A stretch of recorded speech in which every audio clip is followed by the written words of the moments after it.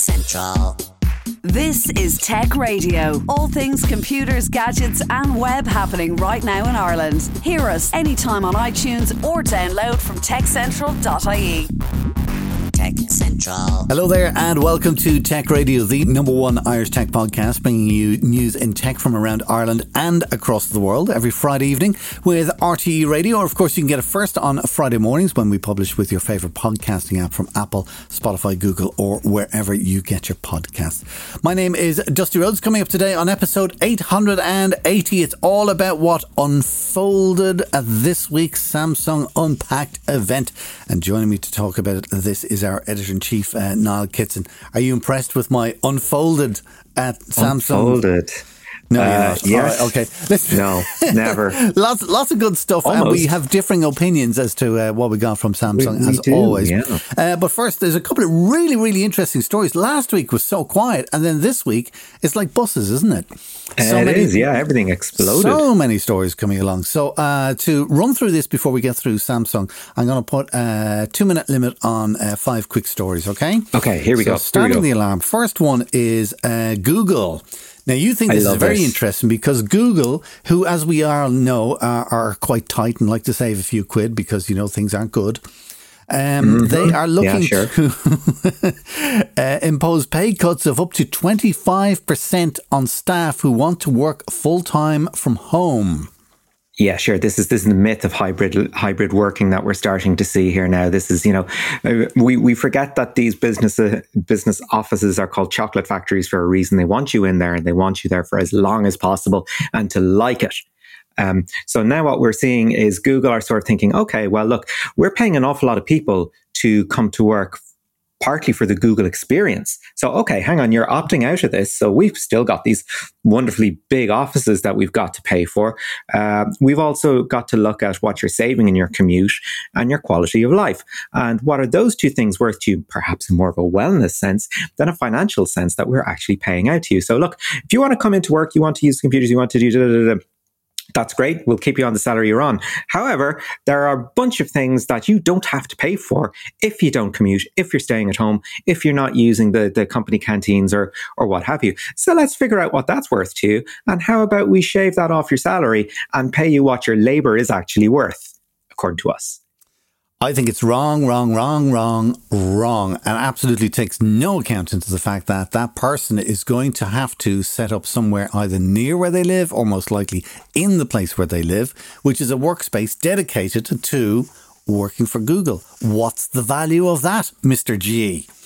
Yeah, I think it's hilarious. And it's purely a punitive measure to get people back in the office, to get things back the way they were. They can say, oh, yeah, sure, you're free to hybrid work anytime you like. By the way, we're going to take a wad of cash off you for the privilege. Yeah, I think really interesting story. Moving on to the next one, app stores. Now, really interesting development in the States where they're working on a new law which will tackle two things that Apple and Google are very good at and love. Number one is that you must pay for apps through the Apple financial system. All right. So then Apple will take whatever cut. And then also Apple will not allow any other app stores to appear on their phones. Same with Google, I think, as well. So what the law is going to say is that, number one, you cannot force developers to use your payment system. They can use a third party if they so wish. And also, if people want to load another app or whatever onto their phone, that's allowed as well. Okay, and this is all fallout from the Epic case that's going on against Apple at the moment, because as we know, Epic Games, developers of Fortnite, one of the biggest computer games in the world at the moment, they wanted their own e-commerce system where you have your own virtual currency and you can use it in their stores either, on your PC, on your console, on your mobile device, because they're cross-platform. And it makes sense that you would want to be able to spend tokens across all three. But of course, it requires Fortnite or Epic to have their own unified platform to do that. Apple said, well, no, we actually have to go through us if you want to set that up because we take our cut. And I think it completely makes sense in a lot of ways. However, Apple will argue that their payment system is a feature of their app store where they have a certain level of probity and a certain level of quality. However, if you want to start messing around with the app store, anything could happen. It could be terrible. Whereas I think Google might be slightly more inclined to go, yeah, open internet. Let's see what we can do with this. I think Apple will definitely put the hammer down. I don't think that they will be happy with that. Speaking of Apple, now this is from, I think, tail end of last week and maybe early this week. This whole thing about them scanning phones for child pornography. Are you on the yay or the nay side? Okay, well, here's the thing. This is the story about things in extremis. So we're looking at child sexual abuse imagery that is stored on iCloud. Apple have come up with a way to match images from a database that's held by the US authorities to identify those images held on iCloud, and, whatever litigation will continue. Kind of depends how it's done. If it's done by algorithm and there's no sort of humans involved in the middle, I think it's technology. I'd like to see how it works.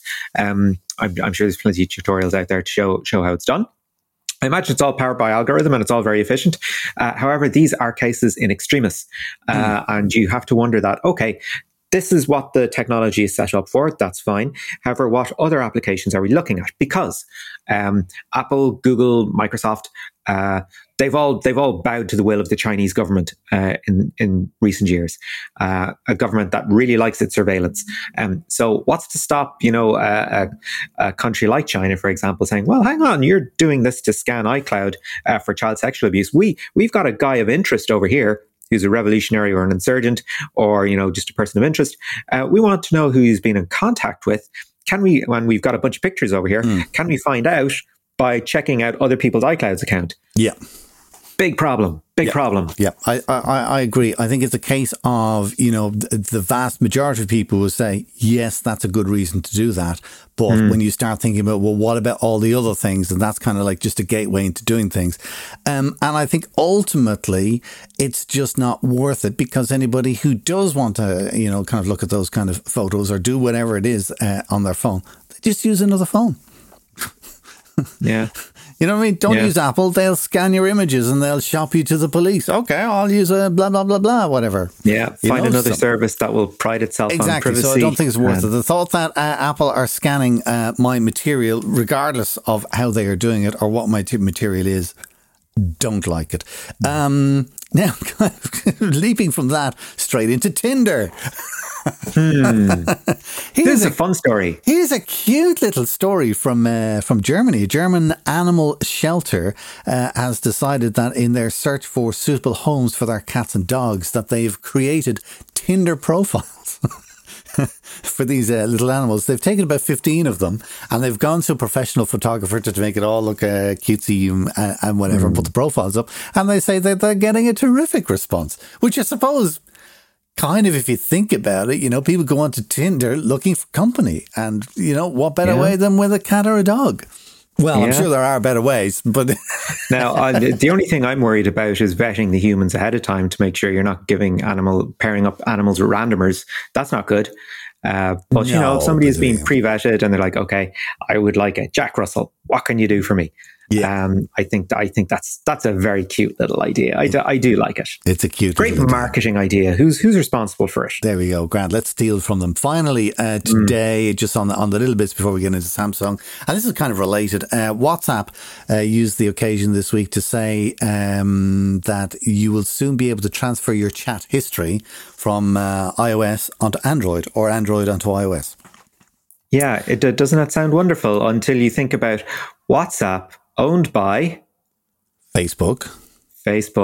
So let's just keep a hold of all your correspondence there. Just because you've let your device down doesn't mean that you're going to lose stuff. Therefore, we're going to lose stuff.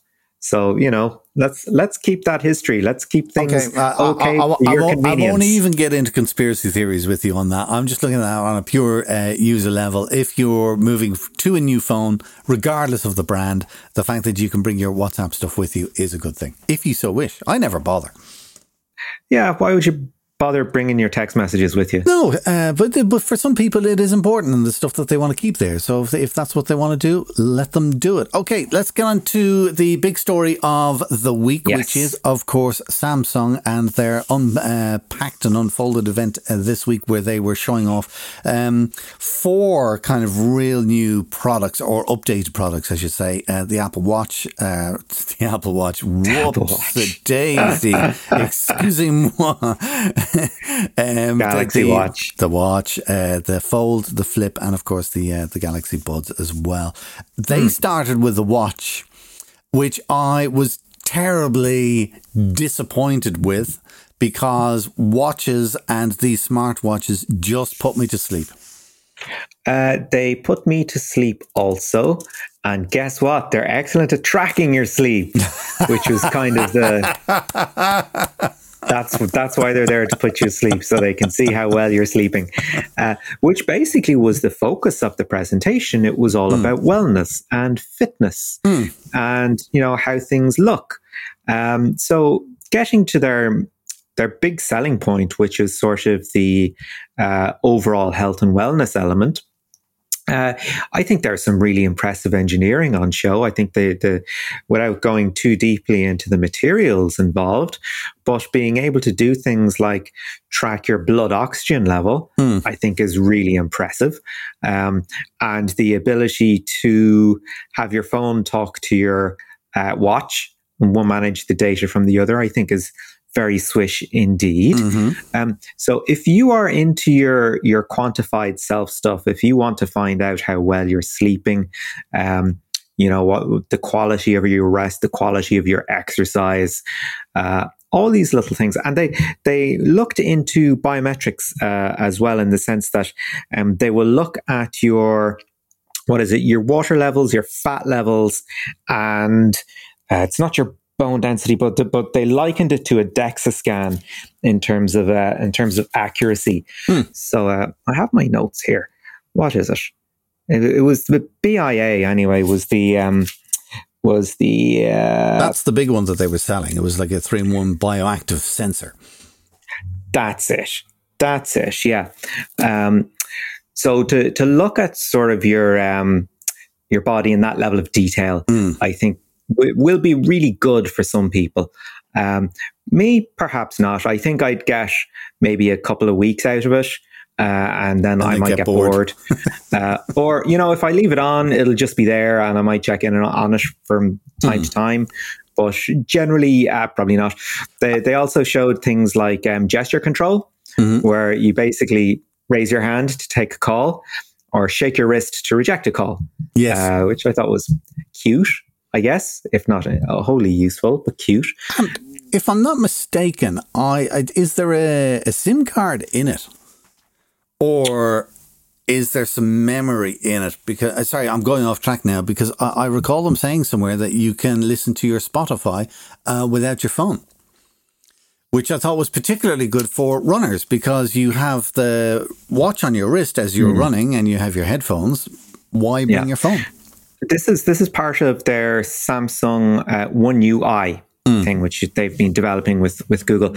And the idea is that if you download an app onto your phone, if there's a Wear OS with Samsung now equivalent, it will download onto your watch as well. Right? Okay. So it's sort of your wireless ecosystem will all work together. So if you have Spotify, you'll be able to sort of control the play pause on your buds, and you'll be able to do the same on your watch if you happen to own one. Right. Let's get into the meat and potatoes, because the two phones that they were demoing were the latest versions of the Fold and of the Flip. And I think, here's where we'll vary. Let's start with the Fold, which is kind of the large phone which unfolds to give you a large screen. So they've got a 6.2-inch external screen when it's folded, so you can just use it like a regular smartphone. And then when you open it up, then the inside screen unfolds to a 7.6-inch internal screen. internal screen, excuse me. Both of them are AMOLED, which is great because Samsung screens are just amazing. They say that they have put the toughest frame possible into the phone, and also the Gorilla Glass is much stronger as well. Though I'll be interested to see, because when they do come out, there's people on YouTube left, right and centre, and what they do to test these phones is they drop them from cranes. We're dropping it 1,000 feet. Let's see if it breaks. So we wait and see what happens when it gets into the world. That's going to happen. I'm of course it it will. Yeah, both phones are waterproof, frame, Gorilla Glass, all that kind of stuff. What makes the Fold special, disappointingly, is the S Pen support. Oh, okay. I was going to say something slightly different, but let's talk about the S Pen. What's the big deal about the S Pen? S Pen is great. If you've ever had a note or used the S Pen, or even with a tablet or something like that, being able to have a pen and to use it with whatever your device is amazing. Okay? And the things that it does is amazing. And everything about the S Pen working with this particular device is amazing, except for one tiny little detail. Okay, I'm listening. There's nowhere to keep it. There's nowhere to keep it. Literally, there is no, it doesn't snap onto the side of the phone. There's no little, like on the notes, the pen was actually part of the phone and you would take it out. No, you've got to find somewhere else. And after so much was made of, the responsive rubber tip on it, the little spring action to make it comfortable, I imagine on the phones there are different widths of stroke that you can use as well. I imagine there'll be software updates where you can, write in as well as type. The actual thing itself is fantastic, and what you can do, and absolutely brilliant. And for anybody who's used to using a Note and a heavy user of a small smartphone type device like this is, amazing. Just amazing. But the fact that there's nowhere to keep it with the phone. Yeah. It's just like... That's very annoying. Yeah. And it's not, because it folds out, it's not the kind of thing that maybe you might be able to buy a cover for. Yeah, that's going to be a challenge. Or a case. Yeah, exactly. I don't know. What did you think of the S Pen? Yeah, okay. Well, the S Pen, I mean... Yeah, I think you're right in that it's just kind of there, and it probably does what it does very well, but it is just there, and there is no natural home for it. I mean, you look at the Apple Pen. There's the little sort of slot in the case by the iPad Pro, which makes sense because that's the device that they want you to use it with. With the Surface, the pen is magnetized, and it actually looks pretty cool when you put it on with the Surface Book. I was very, very impressed with that. I'm not a huge fan of styluses in general, but the way that it was handled in the Galaxy Note series, where it was just where it sat into the device itself, made perfect sense. Exactly. That's how it should be. I think that's a major faux pas this time around. The other thing that I liked about the Fold is that when you half open, so you can do something when the thing is closed, and then when you open it up, it will give you a better version of that thing you're looking at. So they were doing this whole... I could never see myself doing it, but maybe there are other people who do this. Like, oh, you're looking at YouTube or an Instagram or something like that, and they're showing you this amazing thing that you want to buy. So you open the phone, and then you can watch the video and be able to buy the product at the same time. Yay! Yeah, see, I was really impressed with that, because when you see that with the Galaxy Z Fold, it has one screen on the front.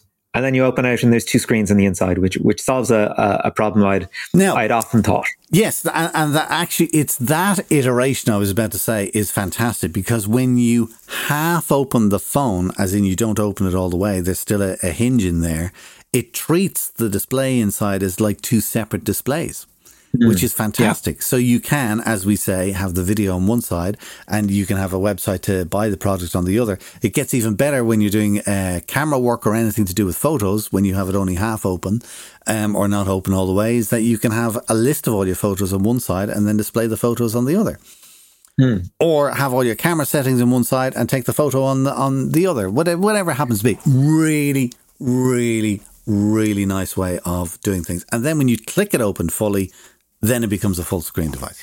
Yeah, I think they've done a lot of really good work on the UI, the UX, figuring out how multitasking will work, figuring out how to treat both screens either separately or together. I think a lot of thought has gone into that, and to see it as not just, oh, you open out and you get a bigger picture. To go beyond that and looking at multitasking and presenting apps, I think is absolutely fantastic. And you look at it and you go, there's a use case for it. I understand it. That's fine. Okay. And if you have the means, you might go, okay, sign me up. That solves a problem for me. I'm on the road a lot. I need, a small tablet would be great for checking my mails sort of comfortably. Maybe I'm working on a document. I want to do so a bit more comfortably, but I don't have the room for a full-size tablet. So I can see it solving problems for people. And I think the user experience on it is really excellent. Yeah, I think. Do you know what I think? I'd go for it. I think what we have with the Samsung here is, because they brought out the first one, which was then the second one was kind of like a little bit better. This seems to be forming into something that is going to work and is usable. I think it's still for the higher end of the market, absolutely. But it's absolutely getting there. The one thing that really impressed me the most was the under-screen camera. Yes, I was going to mention that. And this is really genius because, when it's folded up, it does look like the regular 3-lens camera on the back. Not a whole lot of difference between that and the any of the previous non-folding Z cameras, if you will, or the S cameras. But yeah, that under-screen camera where you open it up and there's no hole punch there or notch or anything like that. It's just all screen all the time.